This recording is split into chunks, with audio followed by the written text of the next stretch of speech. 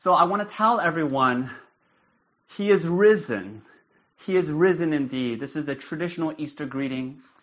And I hope that next year we will be able to say it together. And Easter is the climax celebration of the Christian faith. And it marks Jesus' resurrection from the grave, which is the ultimate proof. It's the ultimate proof because it reverses, it overturns the verdict of the cross. Because the cross, if that were the end of the story, right? If all Jesus did was come and live and teach and then die on a Roman cross and then rot in the grave, that would mean that he is a fraud. That would mean that he is not the Messiah, that his mission was a failure, and that God's people remain in captivity under evil, under injustice. That would mean that the whole world is dead in their sins, you and I. And this is why Paul can say in 1 Corinthians chapter 15, if Christ is not raised, then we, of all people, are most to be pitied. And so everything depends on the truth of the resurrection. The entire Christian faith, the whole Christian faith rests on this singular historical event, everything. And therefore, what you see throughout the gospel accounts are a series of stories of what are called resurrection appearances, where Jesus appears before his disciples, risen, and he shows himself to his followers. And in John chapter 20, he shows himself to Thomas. And it's a very famous story. In this story, Thomas is struggling with his doubts. He's wrestling with doubts because the other disciples tell him, we've seen the Lord. Thomas, he's not dead. He's alive. And Thomas doesn't believe, right? Because it just sounds incredible. It sounds fantastic. How can this be? And so he says, I have to see, unless I see the nail marks in his hands, unless I could put my finger into his wounds, I can never believe. And so it's this very dramatic story. And so we're going to read the text. And we're going to read John chapter 20, verses 24 to 29. And it's going to be displayed for you on the screen, but you might want to get your Bibles out because I'm going to be referring to the text throughout the sermon. And so if you can get your Bibles, or you could just follow in the screen, I'm going to read to you John chapter 20, verses 24 through 29. So let me start. Now Thomas, one of the 12, called the twin, was not with them when Jesus came. So he was not with the other disciples. So the other disciples told him, we have seen the Lord. But he said to them, unless I see in his hands the mark of the nails, and place my finger into the mark of the nails, and place my hand into his side, I will never believe. 8 days later, his disciples were inside again, and Thomas was with them. And although the doors were locked, Jesus came and stood among them and said, peace be with you. Then he said to Thomas, put your fingers here and see my hands, and put out your hand and place it in my side. Do not disbelieve, but believe. Thomas answered him, my Lord and my God. Jesus said to him, have you believed because you have seen me? Blessed are those who have not seen and yet have believed. This is the word of God. So in this sermon, I'm going to focus on Thomas's doubts. And I'm going to ask, what is the role of doubts in the Christian faith?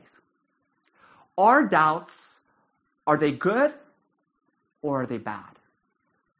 And the answer is, it depends. It depends. And some of you are saying, wait a minute, I thought doubts are always bad. They are only bad. And what I want to show you today in this story is that there is such a thing as good doubt. There is such a thing as healthy doubt. There is such a thing as what I'm going to call believing doubt. And this story is an example of that. And therefore, Thomas here is a model for all of us. And so what can we learn from him? And so there's a lot here. Let's unpack this. And I'm entitling my sermon, Doubting the Resurrection. And so here's the outline. I have 4 points. Number 1, I want to show you a new way to read the story. Number 2, I'm going to look at the difference between believing doubt and unbelieving doubt. Number 3, let's talk about what should we do with our doubts. What can we learn from Thomas here? And then number 4, we're going to look at the ultimate proof. The ultimate proof for Christianity. So let's begin. Number 1, a new way to read the story. So, the basic thesis of my sermon is that the traditional reading of this story is completely wrong. Completely wrong. Because the way that most of us have been taught to read the story is that what Thomas is doing here, what he's asking for, is wrong. Because he should have just believed. But he doubted. And so all throughout the history of the church, he has been called Doubting Thomas. Because he was the final holdout among the disciples. The rest of the disciples believed. But Thomas, he held on to his skepticism and his suspicions. And so he was not a very good disciple. And I want to show you that that story is completely wrong. And it is wrong on so many levels. First of all, if what Thomas asked for here is wrong, then why did Jesus give it to him? If you read throughout the Gospels, every time somebody asks Jesus for illegitimate proof, Jesus refuses. When the scribes and the Pharisees said to Jesus, show us a sign, prove that you're the Messiah, show us a sign, Jesus responded to them, no sign will be given to this unbelieving generation. And so if what Thomas asked for is wrong, then why didn't Jesus say, Thomas, how dare you? You know better than this. How could you ask for such a thing? But instead, Jesus comes to Thomas and he says, Thomas, look at my wounds. Touch them. Put your finger here and put your finger there. Moreover, if what Thomas asked for is wrong, if believing through visual, empirical evidence is wrong, then why did Jesus also show the other disciples the same thing? If you go back to verse 20, and so here if you have your Bibles open, in the same chapter, if you just go back 4 verses, in verse 20, Jesus is with the other disciples. And listen to the text. It says, he showed them. He showed them his hands and his side. And so the disciples were glad when they saw him. What does this tell us? It tells us that the other disciples needed the same evidence. They needed to see and to touch in order to believe. And the only difference between the other disciples and Thomas is not that Thomas was necessarily more skeptical or more cynical, but simply that he just wasn't there. And so Christianity is not asking for faith without evidence. It's not saying, just believe. Secondly, look at Thomas's response. Thomas touches Jesus. He sees the wounds. And in verse 28, he responds by saying, my Lord and my God. Do you know how breathtaking this is? He says, my Lord and my God. Did you know that this is the only place in all of the Gospels when a human being in the story in time addresses Jesus as God. This is the only time somebody ascribes divinity to Jesus. And in fact, this is the highest Christological statement among any person in the Gospels. And so for this reason, commentators will tell you that this is the climactic scene in the Gospel of John.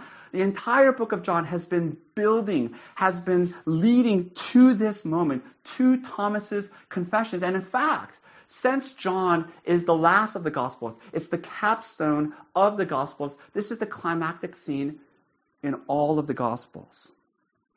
And therefore it shows us that Thomas is not a weak, bad apostle. He is a great apostle. Because on his lips is the greatest statement of faith among all the disciples. And therefore this story is not some cautionary tale. Don't be like Thomas. But this story is here for our edification, for our encouragement. We need to look and study this story. What can we learn from Thomas? And for the purposes of this sermon, what does this tell us about doubt? You see, I think a lot of us, we grew up in church and we were told, never doubt. It's wrong to have doubts. And therefore, if you have substantial doubts, then maybe it means you're not really a Christian. Maybe it means you're not really saved. And if you accept that, then persistent, nagging doubts becomes this traumatic experience, right? This shouldn't be happening to me. And when people have doubts, they keep it quiet. It's this thing full of fear and shame, right? People think, there must be something defective in me. So that having doubts becomes this terrible secret that must be kept hidden. But I want you to know that if you have doubts, when you have doubts, you're not alone. I want you to know that there are many people in the church that have doubts. I know because I've spoken to so many of you. I want you to know that there are leaders in the church who have doubts. I want you to know that I have doubts. And I want you to know that many of the greatest Christians in the history of the church have struggled with doubts. And finally, I want you to look at Thomas, the great apostle. And he had intense doubts. And I want you to see in the story that his doubts was not an obstacle to his coming to faith. It was the very gateway to his faith. I want you to see that his doubts did not hinder him from coming to know the risen Christ. Don't you see? They were the very means by which he came to this deep and profound knowing so that he could cry out, my Lord and my God. And in the next point, we're going to talk about how our doubts do that, how our doubts can build up our faith. But for the moment, I just want us to reflect on this passage, because the very existence of this passage is amazing. Because here you have one of the most important resurrection stories. This is one of the most central resurrection appearances upon which the validity of Christianity rests. And at the center of the story is a man filled with doubts, is a man filled with questions and uncertainty. And so what does this tell? What does the existence of the story tell us? Do you know what it means? It means that Jesus loves people who have doubts. It means that he bears with our doubts with patience and compassion.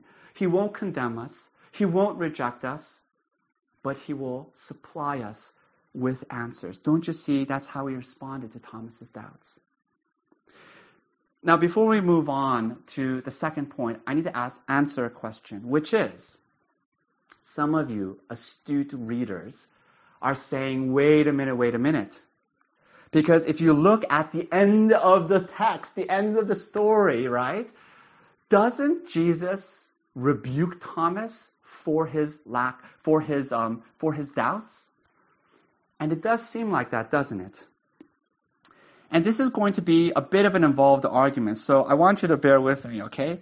So when you look at verse 29, in verse 29, Jesus says to Thomas, he says, have you believed because you have seen me? Blessed are those who have not seen and yet have believed.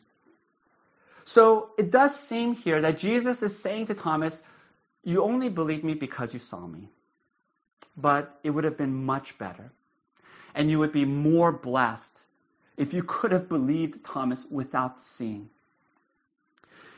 Now, I want you to know that that interpretation depends on reading the first part of what Jesus says here as a question, as a rhetorical question. And when it's read as a question, it kind of has this edge to it, right?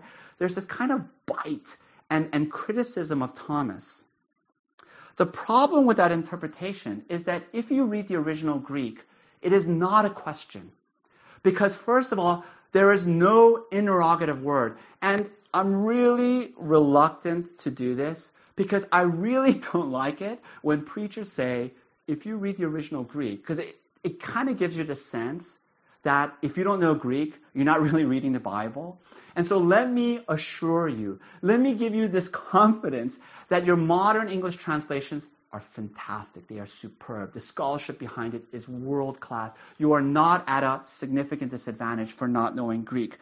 However, I do believe this is one of the very, very few times where the ESV translation, which is the translation that we use, where the ESV translation is wrong because it renders it as a question, and it is not a question. Because first of all, it lacks an interrogative. What is an interrogative? An interrogative is a word that indicates, that starts a question. Who, what, when, where, why. Instead, there's no interrogative. The first word is the Greek word hati, and hati means because. And so if you were to literally translate it word for word, this is how it should be read. Jesus says to Thomas, listen to this. He says, because you have seen me, you believe. That's what the text says. Because you have seen me, you believe. It's a simple statement. It's a flat statement. And in fact, this is how the NIV translates it. Yay, NIV. And this is how most commentaries will tell you is how it should be read. And for me, at least, the feather in the cap is D.A. Carson, who is a world-renowned biblical scholar. He says, absolutely, this is not a question. This is a simple statement. He is not criticizing Thomas. And therefore, what does this mean? What's the implication of this? Listen. Jesus is not saying it is wrong to believe through seeing. He is not saying it is wrong to believe through seeing. In fact, he is saying the very opposite. He is saying it was absolutely necessary for the disciples to see and to touch, because the apostles would go on to play this critical role of being eyewitnesses of the resurrection, and then Jesus sends them out, and they're to go and to proclaim what they have seen to the world. And so if you listen to, for example, 1 John chapter 1, verse 1. So this is the opening words of the Apostle John's epistle. Listen to what he writes. He says, that which was from the beginning, listen, which we have heard, which we have seen with our eyes, which we have looked upon and have touched with our hands, we proclaim and testify to you. And so what is this saying? It's saying that the disciples had to see and touch the risen Christ. The Great Commission depended on their eyewitness testimony. There will be no church without seeing and touching. But that introduces another problem, which is, if it is good to believe through seeing, then what about the rest of us?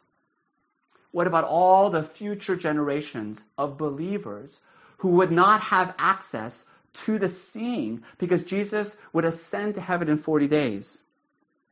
So what about the rest of us who can't see, but we only have the testimony of the apostles in Scripture. And what Jesus is saying in this last part here is he's saying, you're not missing out. Your faith is not defective for not seeing. And then he gives us this wonderful assurance. He extends this blessing that our faith without seeing is just as valid as the apostles. Listen to 1 Peter chapter 1, verses 8 through 9. This is how the apostle Peter opens his epistle. Listen to this. He says, though you have not seen him, you love him. And though you do not now see him, you believe in him and rejoice with joy that is inexpressible and filled with glory, obtaining the outcome of your faith, the salvation of your souls. And so what is the first point? The first point is that doubt is not an obstacle to faith. It can be a pathway to an even deeper faith. That leads me to my second point. What is the difference between believing doubt and unbelieving doubt? And here I know it sounds rather strange to talk about believing doubt, right? Aren't they a contradiction in terms? But again, I want you to understand that doubt is not the opposite of faith. Doubt is not the opposite of faith. The opposite of faith is unbelief. What is unbelief? Unbelief is the willful rejection of God. Unbelief is a posture of hostility to God. And from that posture, it uses doubt like a weapon. It uses doubt like a knife to jab at God. It's what the serpent said to Eve in the garden. Did God really say? That is unbelieving doubt. It's what the Pharisees and the scribes said to Jesus, show us a sign. These were not honest questions, but they were a trap. They were trying to test Jesus. And so there is a kind of doubt that asks questions, but it's not really seeking answers. It's not really seeking the truth, but it's actually trying to undermine the truth. It is not an honest inquiry because it's already made up its mind. But on the other hand, there is another kind of doubt. There is a doubt that is truly seeking the truth. And it is asking questions not because it already knows the answers, but because it doesn't know the answers. And therefore, what I'm trying to tell you here is that there are two different kinds of doubts. There is a believing doubt and there is an unbelieving doubt. And therefore, it is not about the doubt itself, it's what you do with your doubts. And this leads us to ask a more fundamental question, which is, where does doubt come from? Where does doubt come from? Does it come from sin?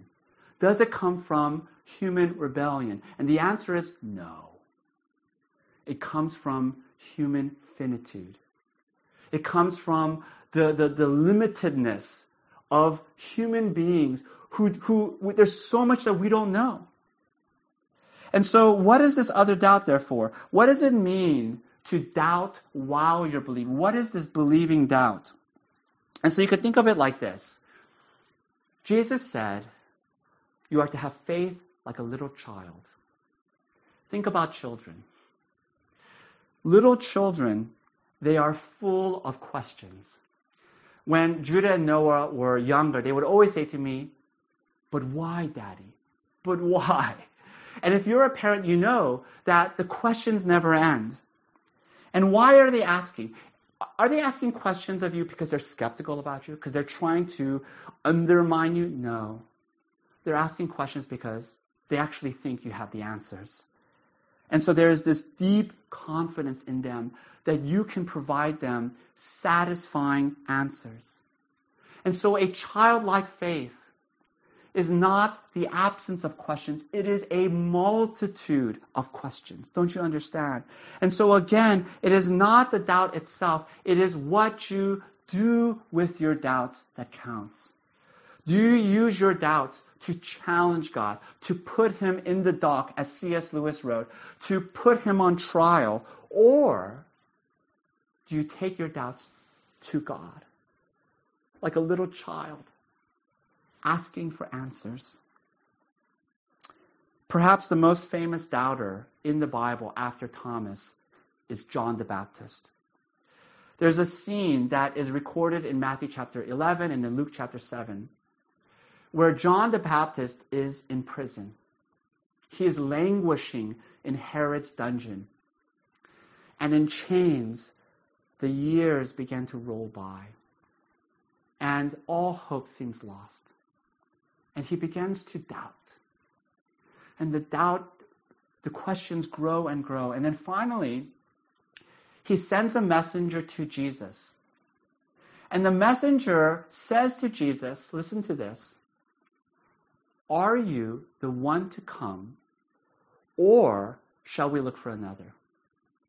He's saying to Jesus, are you really the Messiah? Because I don't know anymore. I'm not certain anymore. Think about this. This is John the Baptist, whom Jesus called the greatest prophet who has ever lived, and he was filled with doubts. How does Jesus respond? Does he say, "Get out of town. How dare you question me?" Or does he say, "Just believe. Don't have any doubts in your mind"? No. He responds to John, to the messenger, and listen to this, it's marvelous. He says, "Go and tell John what you hear and what you see.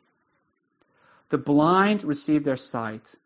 The lame walk. Lepers are cleansed. The deaf hear. The dead are raised. The poor have good news preached to them." He says, go and tell that to John. And so Jesus here provides answers. He gives evidence upon evidence. He is not asking for blind faith. He gives reasons. He quotes scripture. He says, go and read Isaiah. See if it matches what you are seeing and what you are hearing. I think that sometimes we're afraid of where our doubts will lead us. We're afraid that if we ask hard questions, there won't be good answers. And then we'll lose our faith. And that's a scary thought. But do you think Christianity is so weak and so fragile that it cannot survive your scrutiny? Imagine going to buy a car and you meet the salesman. And he shows you this car. And as he's showing you this car, he keeps saying, "Don't touch that. Don't look there." That wouldn't be confidence building, would it? But instead, if the salesman has a really solid car on his hands, he would say to you, "Go ahead. Kick the tires. Take it out for a test drive. Don't be gentle with it. Really put it through its paces. Do some hard corners. Really stress test the engine," because he knows that rigorous scrutiny will only prove the worthiness of the car. And therefore, listen to me, don't be afraid of your doubts. Don't be afraid of your doubts, but instead let your doubts be a kind of positive energy that drives you to Scripture, that drives you to prayer. And I want you to see here that your doubts, they're gifts. Your doubts are gifts because those with the greatest doubts are capable of the greatest faith. So that leads me to my third point, and here we're going to go much more quickly. And I've already talked about this a little bit, but let me give you 2 more words of guidance about doubt. First of all, first word, process your doubts in community. Process your doubts in community. Look at Thomas.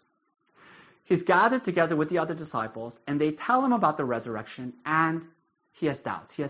The text tells us 8 days later, he's with them again, so that his doubts didn't cause him to reject Christian community. It caused him to cling to them all the more, because when you have doubts, you need Christian friends to come alongside of you, to hear your doubts, to reason with you, to help you process your doubts, so that you shouldn't do it alone. You can't do it alone. By the way, this is an argument for coming to church. Because in verse 26, it says 8 days later. Now, that's a curious detail, right?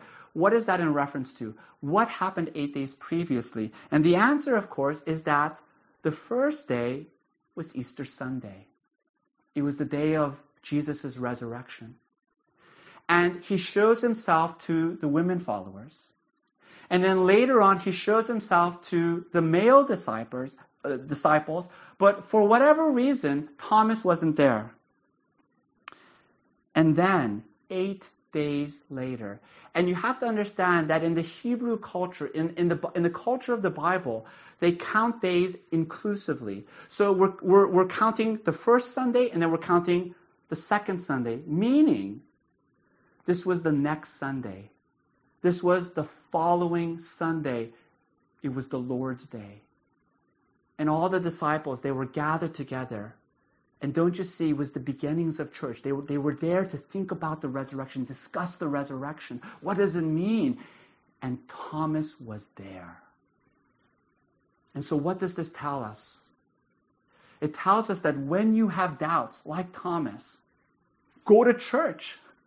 Go to church. Listen to the sermon. Sing the songs. Or if you can't sing them, just listen to the songs and talk with your Christian friends. Because who knows? Maybe one of those Sundays, the risen Lord will give you the answers that you seek. Secondly, so first, process your doubts in community. Secondly, do not expect quick answers.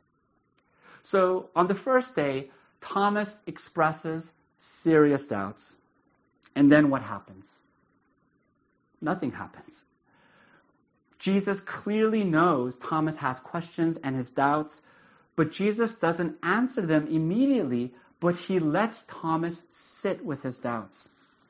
And imagine what those 8 days were like for him. 8 anxious days, agonizing days. He's confused. He's hearing what the disciples are telling him, and he's trying to piece them together. But it doesn't make any sense. How can this be? But he perseveres. He doesn't give up. And he keeps searching. He keeps seeking for the truth. He keeps gathering with the disciples. He's trying to understand. Jeremiah 29 verse 13 says this, listen. You will seek me and find me, listen, when you seek me with all your heart. Don't give up, but persevere in your doubts. Let me add one more thing before we get to the final point. I want you to know that to follow Christ does not require that all of your questions are fully answered. I want you to know that you can have holes, you can have gaps, sometimes significant gaps in your understanding of the Christian faith. You can have all kinds of questions. How does modern science, how is it compatible with Christianity? You can have doubts about the inerrancy of the Bible. You can have persistent questions about homosexuality, predestination, gender roles. These are all perplexing questions. And listen to me, they are important questions, and we should seek answers to them. But I want you to know they are ultimately peripheral questions. They are peripheral to the central question. And the central question is, who is Jesus? Not just what did he teach, not just what did he do, but who is he? And Thomas, after struggling with his doubts, he said, my Lord and my God. That's what it means to be a Christian. Finally, last point, the ultimate proof. So Thomas says, I need evidence. I need solid, overwhelming, irrefutable evidence. I need proof that I can touch and see. And so Jesus comes to him and he says, do you want proof? Let me give you the ultimate proof. And then he comes to Thomas and he says, look at my wounds. Look at my wounds, Thomas. Touch them. Put your fingers in them. And so that's the answer. The ultimate proof for Christianity are his wounds. Do you know how amazing that is? What if the ultimate proof for Christianity is that God wrote his name on the far side of the moon? And one day astronauts discover them and brings back the pictures. Everyone's like, wow, amazing. How do you explain that? Or what if the ultimate proof for Christianity is that every night, written in the night sky in fire, are the words, God is real. In every country, it's written in that language, God is real. Everyone would be like, whoa, how do you explain that? Everyone would be convinced. There would be no atheists anymore. Everyone would know God exists. But that wouldn't change you. That wouldn't transform you. Because you can be a theist. You can believe that God exists and still live a reprehensible life. And still live a life that is lost and full and without hope. Because ultimately what you need to know is not merely that God exists, but you need to know that he loves you. I want you to know that Christianity tells us that God created this world as a loving Father. But humanity turned away from God. We turned our backs to God. All we like sheep have gone astray, and each of us have turned to his own way, says the prophet Isaiah. And therefore, all of us, we deserve judgment and death.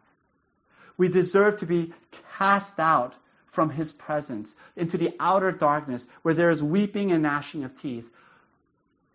But the Bible tells us that God so loved the world that he gave his one and only Son. This is John 3:16. And through his sacrificial death and through his wounds, whosoever believes in him should not perish but have eternal life. If you receive this, if you believe this, it will change you.